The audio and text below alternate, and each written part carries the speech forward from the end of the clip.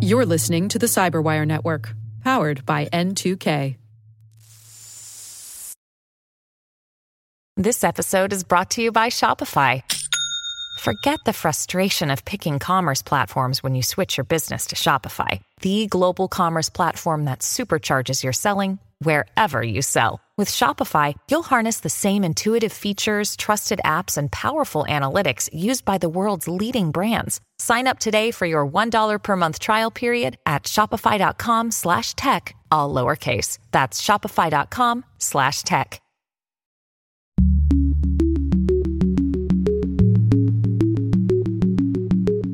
It's absolutely going to be a historic year. We have over 50% of global populations voting in democratic elections this year. So we've seen the numbers vary depending on which source you take a look at. We ourselves are tracking over 60 elections, nationwide elections for kind of parliamentary or presidential positions across the world, again, accounting for a majority of the global population. We have some really large countries taking place in votes this year. Hello, everyone, and welcome to Caveat, N2K Cyberwire's privacy, surveillance, law, and policy podcast. I'm Dave Bittner, and joining me is my co-host Ben Yellen from the University of Maryland Center for Health and Homeland Security. Hey, Ben. Hello, Dave. On today's show, Ben and I review Supreme Court oral arguments in two cases relating to state regulation of social media companies. Later in the show, my conversation with Scott Small, Director of Cyber Threat Intelligence at Tidal Cyber. We're taking a look at the cyber threats to the 2024 global elections. While this show covers legal topics and Ben is a lawyer, the views expressed do not constitute legal advice. For official legal advice on any of the topics we cover, please contact your attorney.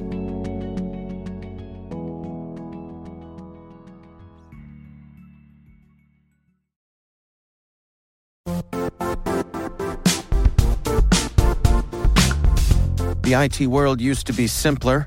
You only had to secure and manage environments that you controlled. Then came new technologies and new ways to work. Now, employees, apps, and networks are everywhere. This means poor visibility, security gaps, and added risk. That's why Cloudflare created the first-ever connectivity cloud. Visit cloudflare.com to protect your business everywhere you do business. All right, Ben, we are teaming up here today, story-wise, because there's so much here to cover. You have been spending an inordinate amount of time listening to our Supreme Court. Bring us up to date here on what's going on. More than I'd like to admit, you know. It's especially hard since they still don't have video, live video of their proceedings. Right. So I just have to close my eyes and imagine what it looks like inside the Supreme Court chambers. You don't have a complete set of Supreme Court action figures? Which I'm sure some people do. I'm nerdy, but not that nerdy. Okay. So as we're taping this, 2 days ago, the Supreme Court heard two separate but related cases about state laws regulating social media companies. We've talked about previous court proceedings relating to these statutes before, but basically, Texas and Florida both passed laws saying that social media companies cannot discriminate or moderate content in a way that isn't politically neutral. So they can't moderate content in a way that's discriminatory against people with different viewpoints. Okay. And I think the governments in both Florida and Texas were very clear-eyed about what they were trying to do. They were saying that these big tech oligarchies are censoring conservative content in the name of content moderation, and that this goes against the principles of free speech. There are minor differences in the Florida law and the Texas law. Honestly, not even really worth getting into, because I think what's fascinating here is the broader issues at play as it relates to the First Amendment. A group called NetChoice, which is a trade organization that represents basically all of the big tech companies implicated in this case. So Google, which owns YouTube, the artists formerly known as Twitter, Meta, they're all represented by this trade organization, which is saying that these laws violate the company's First Amendment right to choose which content appears on their platforms. And Florida and Texas are saying, actually, the First Amendment interests are on our side. We are trying to foster a free marketplace of ideas. So there are a lot of really interesting elements to this case from a legal procedural sense. And I'm going to try not to bore you with them, but I do think it's useful for our listeners to kind of understand some of these key distinctions. Okay. The first is that this is what's called a facial challenge to the laws. A facial challenge means that this organization, Net Choice, is arguing that there is no possible constitutional construction of these laws, that these laws are constitutionally invalid on their face, and therefore they need to be wiped off the books. Most legal challenges are what are called as-applied challenges. So it would be one of these companies, for example, saying, we suffered a penalty under this law. You fined us for censoring conservative speech, and we're going to challenge the application of that law to our company. That's not what's happened here. Net Choice sought a preliminary injunction to enjoin these laws from ever going into existence in the first place, and they got that preliminary injunction. So now, they're saying, is it fair to say that this is sort of like the highest level challenge there is, like all the way to the fundamentals of the Constitution? Exactly. Okay. You're putting your full foot forward and saying this law is so egregious from a constitutional perspective that it should not be on the books. It doesn't matter who the law is applying to. There is no reasonable application of this law that would pass constitutional muster. Okay. That's what the plaintiffs in this case, represented by Net Choice, that is what they are arguing, which is a very bold argument. Now, the burden then is on the defendant in this case, so the states of Florida and Texas, to claim that there is some legitimate sweep of this law. In other words, some aspect of this law that is constitutionally valid so that the facial challenge would fail. Because a facial challenge can really only succeed if there's no way that law could be in place at all without it violating the Constitution. Now, is this an all or nothing? Like, if you're doing this facial challenge, is that a swing for the fences? It's a total swing for the fences. Okay. And I think that was the intention of Net Choice, was to say, we don't want this law to be in existence regardless of how it applies to our companies. We think it's so fundamentally offensive to the First Amendment interests of the companies that we represent that we're going to go at this with a full facial challenge. We're not going to wait until Twitter/X gets fined for violating the law. We're going to attack the law on its face. So it is really an all or nothing approach. Okay. The problem here is that these laws were so poorly drafted that they might actually apply in situations where the laws would be constitutional, which would hurt in terms of a facial challenge. And this is where it gets really complicated. Okay. So there are a bunch of hypothetical questions and oral arguments about things like Gmail and Facebook chat. So could Gmail say, we are not going to transmit messages from conservative influencers? We're not going to allow Tucker Carlson to be on our platform because he's conservative. And I think the obvious answer would be no. The analog to that is common carriers. So common carriers historically have been things like railroads. They're privately owned, but they're something that are open to the public and therefore can be regulated by the federal or state governments. Okay. And like phone companies are also common carriers because there's no expressive aspect to a phone company. They're just routing your call from one number to another. Yeah. And I think that's how we understand email service it is basically a common carrier. It's routing a communication from one person to another. That is a private communication. It's not public. That is a distinction from the expressive aspect of what these companies do, which is what's featured on their news feed or their homepage. And I think what these companies are arguing is that if they are forced to put certain content on their homepage or on their news feed, that violates their First Amendment rights. There are a lot of precedent cases, for example, saying that a newspaper can't be forced to publish something. Even if it's published something from the opposite political party, it can't be forced to publish something because it is an expressive entity. It has the right to choose who to associate with for First Amendment purposes. But the way these laws were drafted was seemingly so sloppy that the laws might end up applying to entities like Google or like Gmail and Facebook chat. And if the law does apply to those entities, I think it would do so in a way that would pass constitutional muster because states and the federal government do have the power to institute regulations against common carriers. So wait, just make sure I'm following you here. Yeah. I get this is really hard to follow. Well, trust me. But is this a case of these states, in their haste, may have accidentally written up something so sloppy as to be in their favor ultimately? That's exactly what happened. Okay, brilliant. Yep. So obviously the purpose of these laws was to go after the big social media companies and prevent them from censoring conservatives. Right. But the law was drafted so sloppily that it might survive this facial challenge because there could be a constitutional application of this law.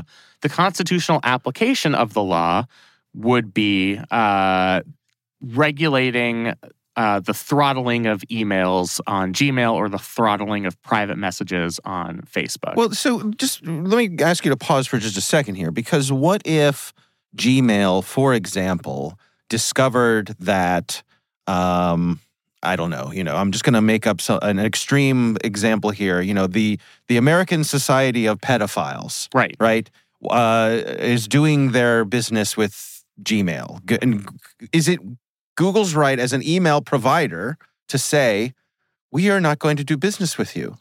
It is, but that's because it falls under a federal statute, which is actually, it's the same statute we've talked about a million times, Section 230, right, which makes exceptions for things that are clearly illegal. So, all right, so let me change my supposition here. So let's say it's the American Nazi Party.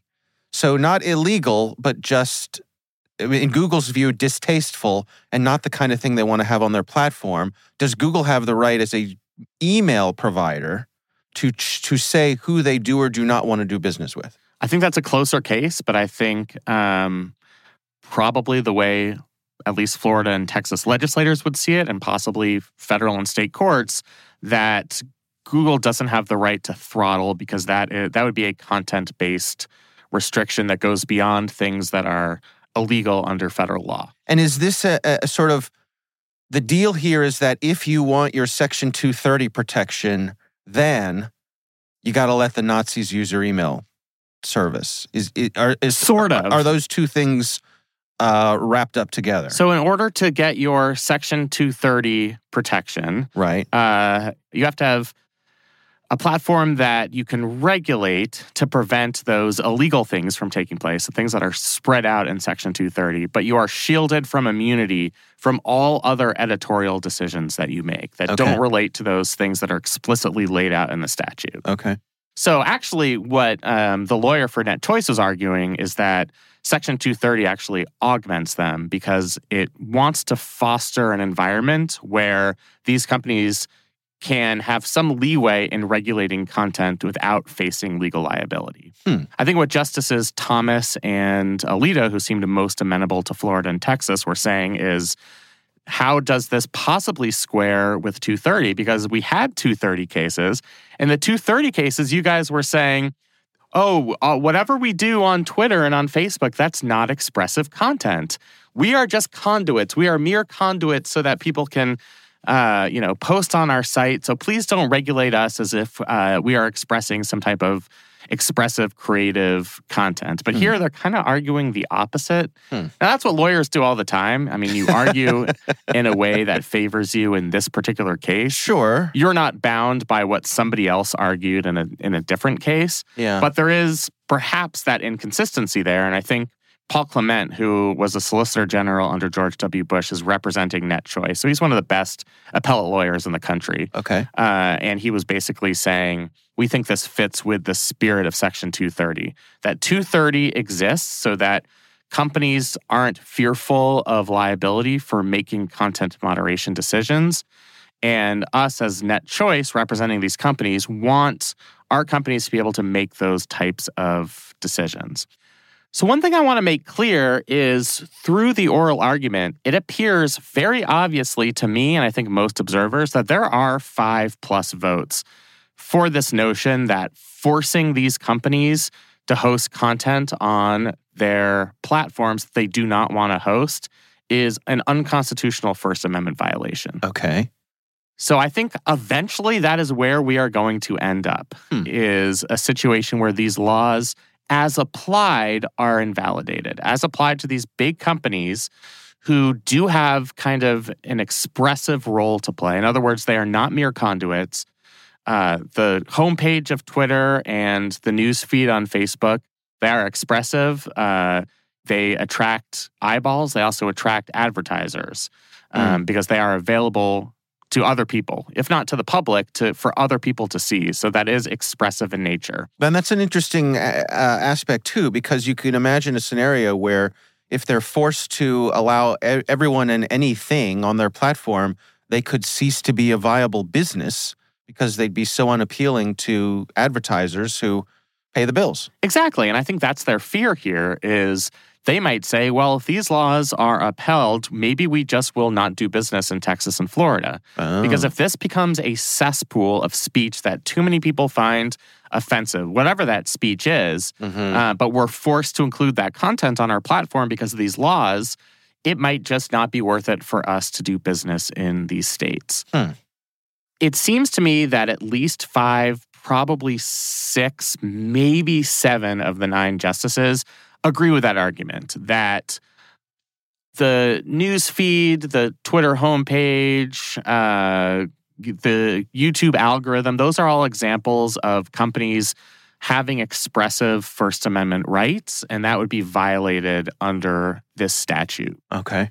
The problem is that's not the nature of the challenge in this case. The challenge is a facial challenge.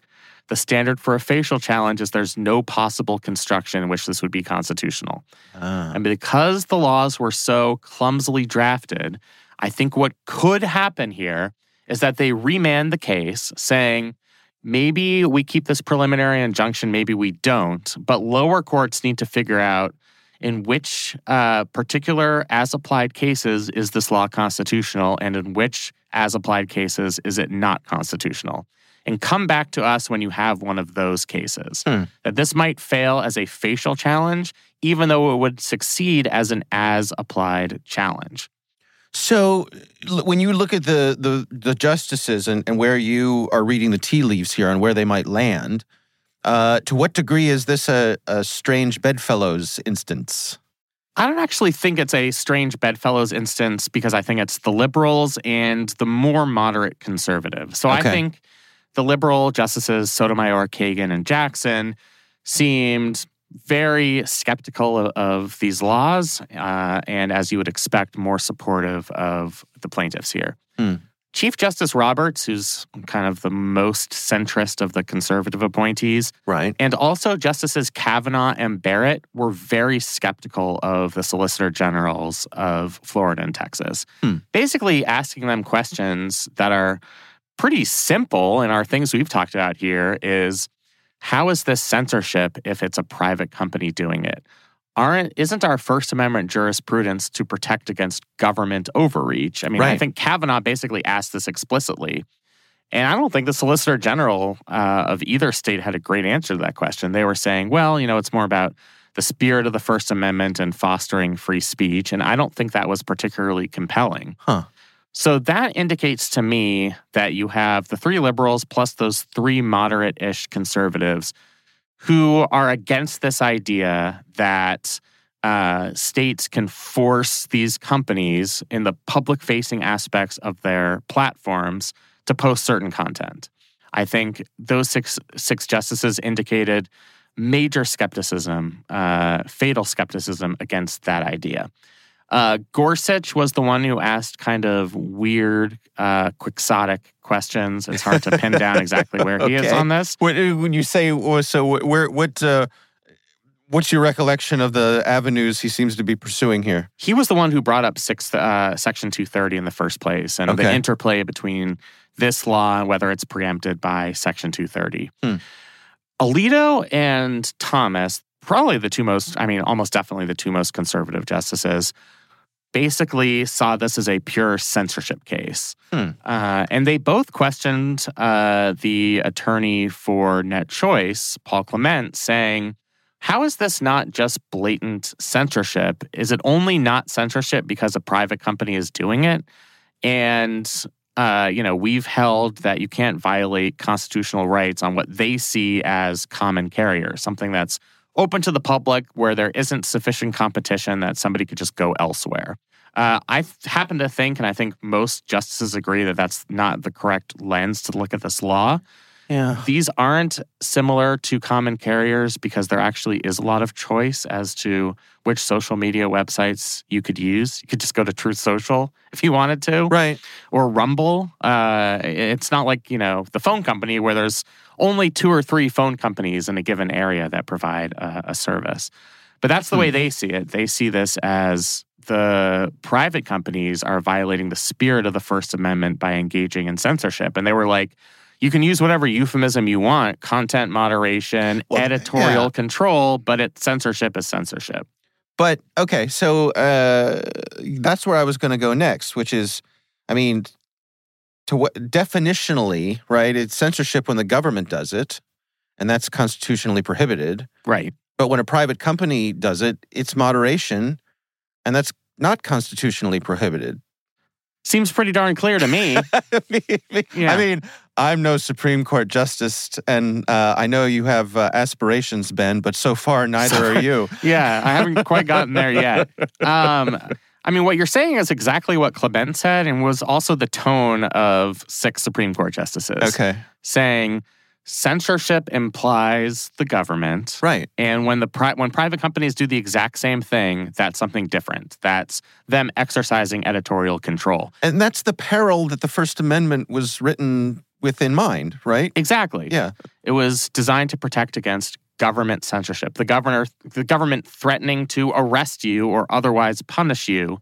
Because the government, those are the guys with the guns. Right, exactly. I guess these days they're not the only guys with the guns. Yeah. But those are the people who have handcuffs and can lock you up and can levy fines against you and can take your property. Right. Private companies can't do that. So the First Amendment only applies against the government. I think what Justices Alito and Thomas would say is the exception to that is common carriers, where you have private companies who have such a market share that they should be regulated as if they were government entities.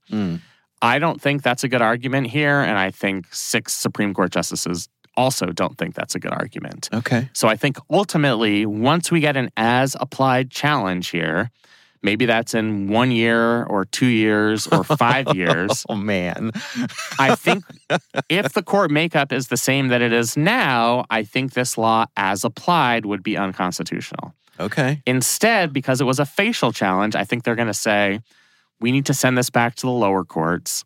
And the lower courts are going to have to go through every single one of those as-applied challenges and decide for themselves, as applied, is this law constitutional? There's basically only one key question that comes with that, which is, does the preliminary injunction stay in place during that whole process? Right. Okay. So let's talk about that. So the Supreme Court kicks this can back down to the lower courts. Where does that leave the citizens of Texas and Florida? So Clement, speaking again for NetChoice, claimed that they could just keep the preliminary injunction in place. Okay. The standard for a preliminary injunction is it would cause irreparable harm and that the party has a substantial likelihood of succeeding on the merits of the case. Ah. I think you could make an argument, and certainly Clement did, that based on what the justices are saying there, NetChoice does have a very substantial likelihood of succeeding on the merits, and that these companies would suffer irreparable harm, especially if they are forced to cease doing business in these giant states because they don't want to be in a position where they're forced to post content on their websites. Right. So the Supreme Court could say the preliminary injunction is still in place while you go litigate the rest of these issues. The Supreme Court could vacate the preliminary injunction and say we need a proper as-applied challenge. What the companies would do in that circumstance is go back to a lower court and ask for a new preliminary injunction as applied to whatever company or set of companies is bringing those challenges. So if the Supreme Court keeps the current preliminary injunction in place, there will be no enforcement of this law for the residents of Texas and Florida. That is certainly a possibility. The other two possibilities I see is that they vacate the preliminary injunction, so the laws are in place until Twitter or whomever gets fined and submits an as-applied challenge. Ah, I see. Okay. In which case, there may be a new preliminary injunction. Or I think the least likely scenario is the companies, if the preliminary injunction is not kept in place, these companies just say, F it. We're either not going to challenge this policy and just try to comply with it, or we're getting the hell out of Florida and Texas. So those are basically the three options here. I think there is this great irony that you noted that I think cuts to the core of what happened at this oral argument is Texas and Florida, the legislators who tried to put these laws into place might end up benefiting from the fact that the laws were sloppily drafted. You really need to have a good lawyer, don't you? Don't you, Ben? Yeah. I mean, people make fun of us, but you'd be, we could be useful at points. So let me ask you this. Suppose the preliminary injunction gets vacated, could Florida and Texas choose to leave the law on the books and not enforce it, and in doing so, not move the legislation along? Yes, they could decide to do that. It would be a question for the lower court as to whether some of these big companies who are clearly being targeted in this law have standing. Oh, okay. So the companies would say, we have standing because we have to change our practices and in anticipation of this law going into practice. We have to spend money, to change our content moderation policies. I see. And that would be a valid standing claim. So that would be like a forcing function to move things along. Exactly. Okay. But let's say Florida and Texas said, we are simply just not going to enforce this. Now, that would cut against standing. It would also go against the purpose of this law. I mean, why pass this law in the first place if you're not going to enforce it against these big companies? Yeah. So they would have to basically do a full 180 and say, we passed this law, we got our political message out there, we're not going to enforce it, so don't sue us. I mean, I think all of these companies would absolutely be fine with that outcome, but it would certainly defeat the purpose of what Florida and Texas were trying to do. And it would always be there lurking. It would be there lurking. Yeah. You get a new attorney general in there who said, you know what, day one, my priority is to enforce this law. Right. And so the companies might be granted standing in a lower court proceeding saying, we anticipate that a new attorney general might come in and enforce this law, even if the current government is not enforcing it. So what's our timeline here in terms of what the Supreme Court's dealing with right now? Right now, based on the case that went through oral argument this week, we can expect to see a decision by the end of June. Since this is such a high-profile case, it usually, the decision comes out towards the end of the Supreme Court term, which is late June, occasionally early July, but I'd say late June is the time frame. All right. Well, get out your popcorn. Hold on to your hats. All that stuff. Yeah, I know we will come back to this once we do get a decision, even if that decision, as I anticipate, will not be very satisfying. Yeah. Well, thank you for unpacking it and explaining it for us. It's interesting stuff and surely important for our listeners. So, interesting conversation. Oh, I try. All right. Well, we would love to hear from you. If there's something you'd like us to consider on the show, you can email us. It's caveat@n2k.com.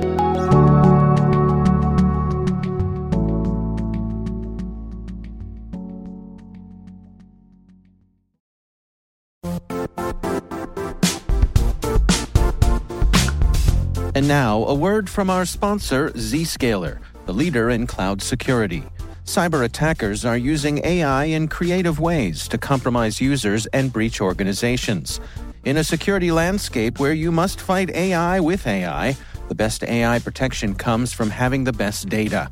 Zscaler has extended its Zero Trust architecture with powerful AI engines that are trained and tuned by 500 trillion daily signals.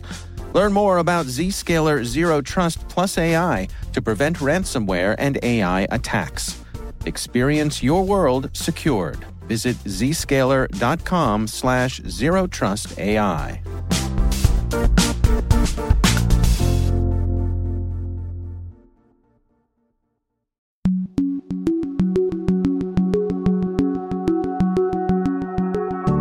Ben, I recently had the pleasure of speaking with Scott Small. He is the director of cyber threat intelligence at an organization called Tidal Cyber.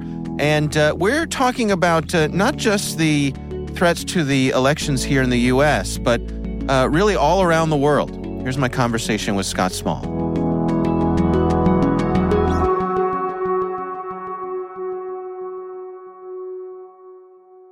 It's absolutely going to be a historic year. We have over 50% of global populations voting in democratic elections this year. So we've seen the numbers vary depending on which source you take a look at. We ourselves are tracking over 60 elections, nationwide elections for kind of parliamentary or presidential positions across the world. Again, accounting for a majority of the global population. We have some really large countries taking place in votes this year. And so what are the things that are on your radar in terms of like top of mind concerns? Yeah, absolutely. So from a cyber perspective, it falls into two very broad categories, each of which kind of falls into as many ways you want to break it up from there. So the two overall categories are kind of these influence operations, which comprise a lot of different things. What our recent study focused on is what we call cyber interference. And those are going to be those attempts to interfere and disrupt using technical means in voting and election processes. Now, a lot of those interference attempts can and are used to fuel the broader influence operations, which that broader bucket can comprise like disinformation and misinformation efforts. So a lot of these things happening in tandem, but where we really drilled into was more of those kind of technical interference aspects. So in the worst case scenarios, actually attempting to manipulate the votes themselves, or maybe more often attempting to steal information related to voting, or even kind of disrupting the perception of voting results. That's another common, at least attempted tactic, and something that we have seen successfully carried out in at least limited number of cases in the recent past. You mentioned two main categories. What's the second one? So I guess interference is the subcomponent of influence operations, but it is so broad in and of itself that it's kind of almost becomes its own beast. Yeah, I see. So I mean, looking here at the U.S., I think it's probably fair to say that the 2020 election, for a variety of reasons, was one of the most scrutinized elections that we've ever seen here. And in terms of election security, I think the folks who are experts with that sort of thing seem to feel like we came away with high marks. What has changed in the 4 years since then? What new things are we dealing with?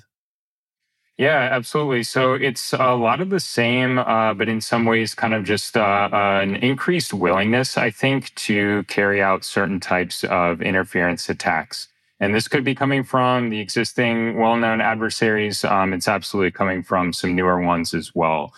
So what we saw highlighted in the 2022 kind of midterm election review report is not going into extreme depths. So a lot of the report was pretty heavily redacted, but call-outs to some newer foreign interference adversary groups. So I believe Cuba was referenced. We don't have a ton of details about specifically what was happening there.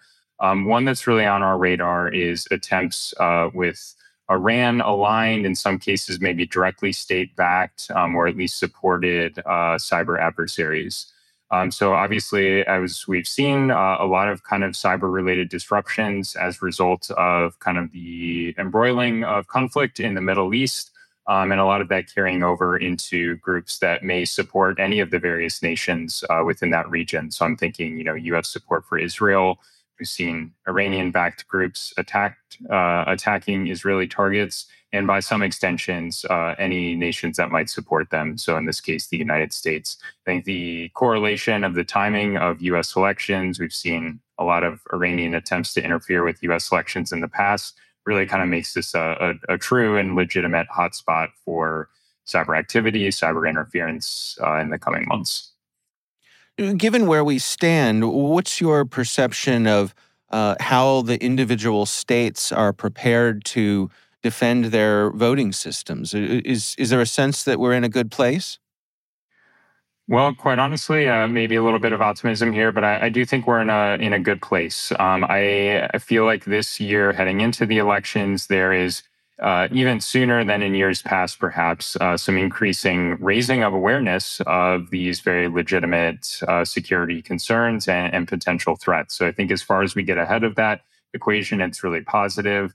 I do think, again, going back to kind of maybe the broadening attack surface or adversaries perceiving more and more targets as being legitimate targets as part of these attacks, that's something that's worth keeping in mind. So what I'm really thinking about there specifically, and it is something that we started to see, especially in the 2022 US midterm elections, is targeting of election workers themselves. So these could be full-time employees supporting, state and local governments, carrying out voting processes, as well as even just volunteers. We've seen at least newer targeting of those workers for social engineering and especially spear phishing attacks. Spear phishing is and remains probably the top attack vector for a lot of these election-related attacks. It's just relatively so easy to carry out. And so we see increased attempts to target anyone supporting those elections in a professional or volunteer capacity, hoping once they achieve that initial access that they might be able to pivot around and find some more kind of interesting or sensitive information to steal or potentially disrupt. Well, and of course, over the past couple of years, people have really found themselves enamored with AI, these large language models. And just in the past couple of weeks, we saw in the run-up here that there was a deep fake involving President Biden, telling people in New Hampshire not to vote. This is a new wrinkle, I guess, is fair to say? Yeah, absolutely it is. And as we've already seen some instances where these kind of new wrinkles, the new attack methods may come into play in interference attempts coming up this year. I think in a lot of cases, the notoriety of AI has been maybe a little bit overblown in the cyber perspective, but we are seeing real impacts. And where I'm most concerned and is probably the most plausible immediate application for AI in election-related attacks is really just kind of supporting or enabling or amplifying the existing attack methods. So I do see some concerns with the deep fakes, absolutely. And the realm that we've been really focused in and studying is, again, just the social engineering and phishing attacks.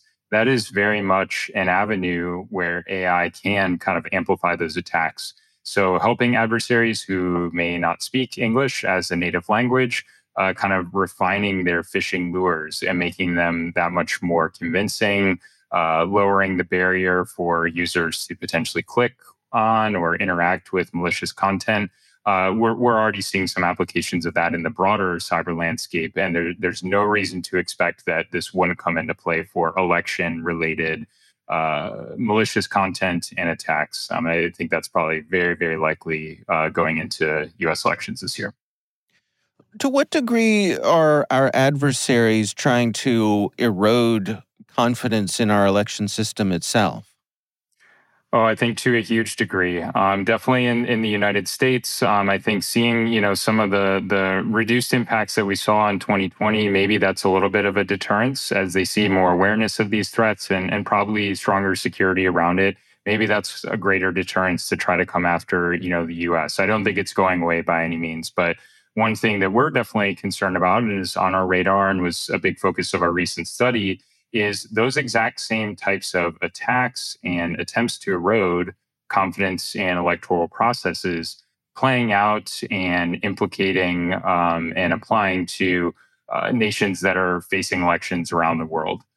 So we listed out of the over 60 countries that we're tracking, these major elections this year, the large majority, almost 2/3, face, according to our assessment methodology, face at least some level of cyber interference threat this year. And a lot of that, again, if those attacks are successful or even perceived as successful, that's an immediate fuel to the flame for fueling those concerns and call-outs around the confidence of those electoral processes. As we look around the world, are there examples where cyber interference has really had an effect on an election?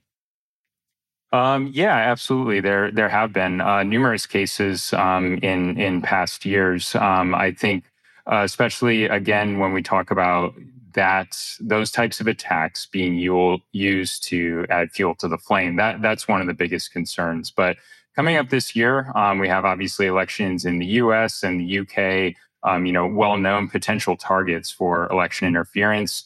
Some of our greatest hotspots where we're really concerned are countries like South Korea, India, Belgium, some countries that are a little bit maybe less on folks' radars, but that absolutely face the same types of cyber interference adversaries as the well-known players like the US and UK. So those are definitely some of our greatest concerns. What are the take-homes for you? I mean, the research that you and your colleagues have done there, what are the messages that you hope people get out of your report? Yeah, absolutely. So I would say one of the top ones at the end of the day is just the awareness of these threats, considering that so much of it really is kind of focused on individuals and users, attacks against individuals, so phishing and social engineering. I truly do believe that awareness of these threats can go a long way in kind of, increasing security against a lot of these attacks. So some of the user-focused controls, it's a lot of things that a lot of folks are accustomed to hearing and maybe a little bit weary about hearing, but absolutely contribute to some of these exposures that continue to be exploited. So even things like relatively weak password policies. We've seen major prominent adversary groups like APT 29 and 28 exploiting weak passwords for great effect against even large enterprises, major brands in the very recent past. So strong password policies, multi-factor authentication, that's of course going to be something that's typically implemented organization-wide, but can be an individual choice as well, having great effect in mitigating some of these credential access type attacks that we're seeing. And then definitely just the continued asset inventory, honestly. But once you have at least a general handle on your assets, of course, applying those patches, we see a lot of attacks against election infrastructure, things like voter registration databases and voter rolls, and seeing a lot of kind of low-hanging fruit that adversaries like to do, broad-based scanning and get access to those types of resources and assets.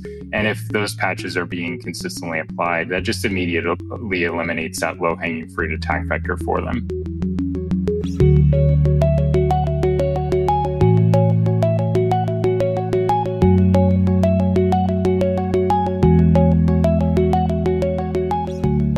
Ben, what do you think? Yeah, I mean, I've always looked at this from kind of an American perspective. Maybe that's me being American-centric, unfortunately, but it is a global problem. We've seen that in other elections. I think our apotheosis was 2016, but then some of these shenanigans happened in the UK elections, in French elections, and other Western countries. Right. So I just think that that's something we have to be very, very wary about. Absolutely. All right. Well, again, our thanks to Scott Small from Tidal Cyber for joining us. We do appreciate him taking the time.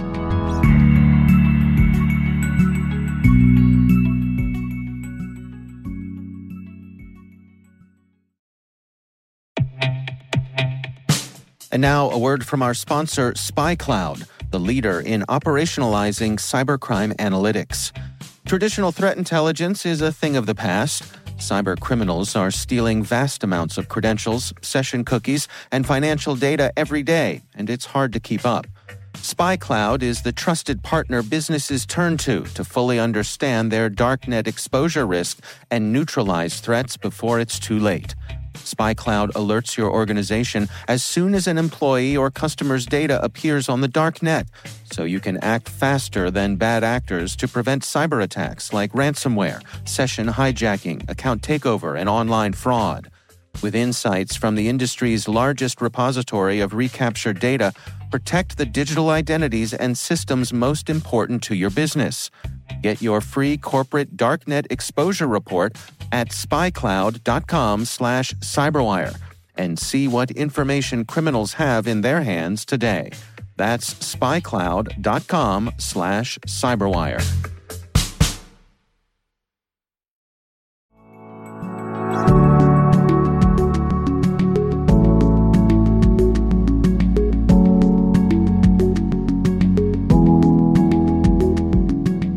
That is our show. We want to thank all of you for listening. A quick reminder that N2K Strategic Workforce Intelligence optimizes the value of your biggest investment, your people. We make you smarter about your team while making your team smarter. Learn more at n2k.com. Our executive producer is Jennifer Eiben. This show is edited by Trey Hester. Our executive editor is Peter Kilpie. I'm Dave Bittner. And I'm Ben Yellen. Thanks for listening.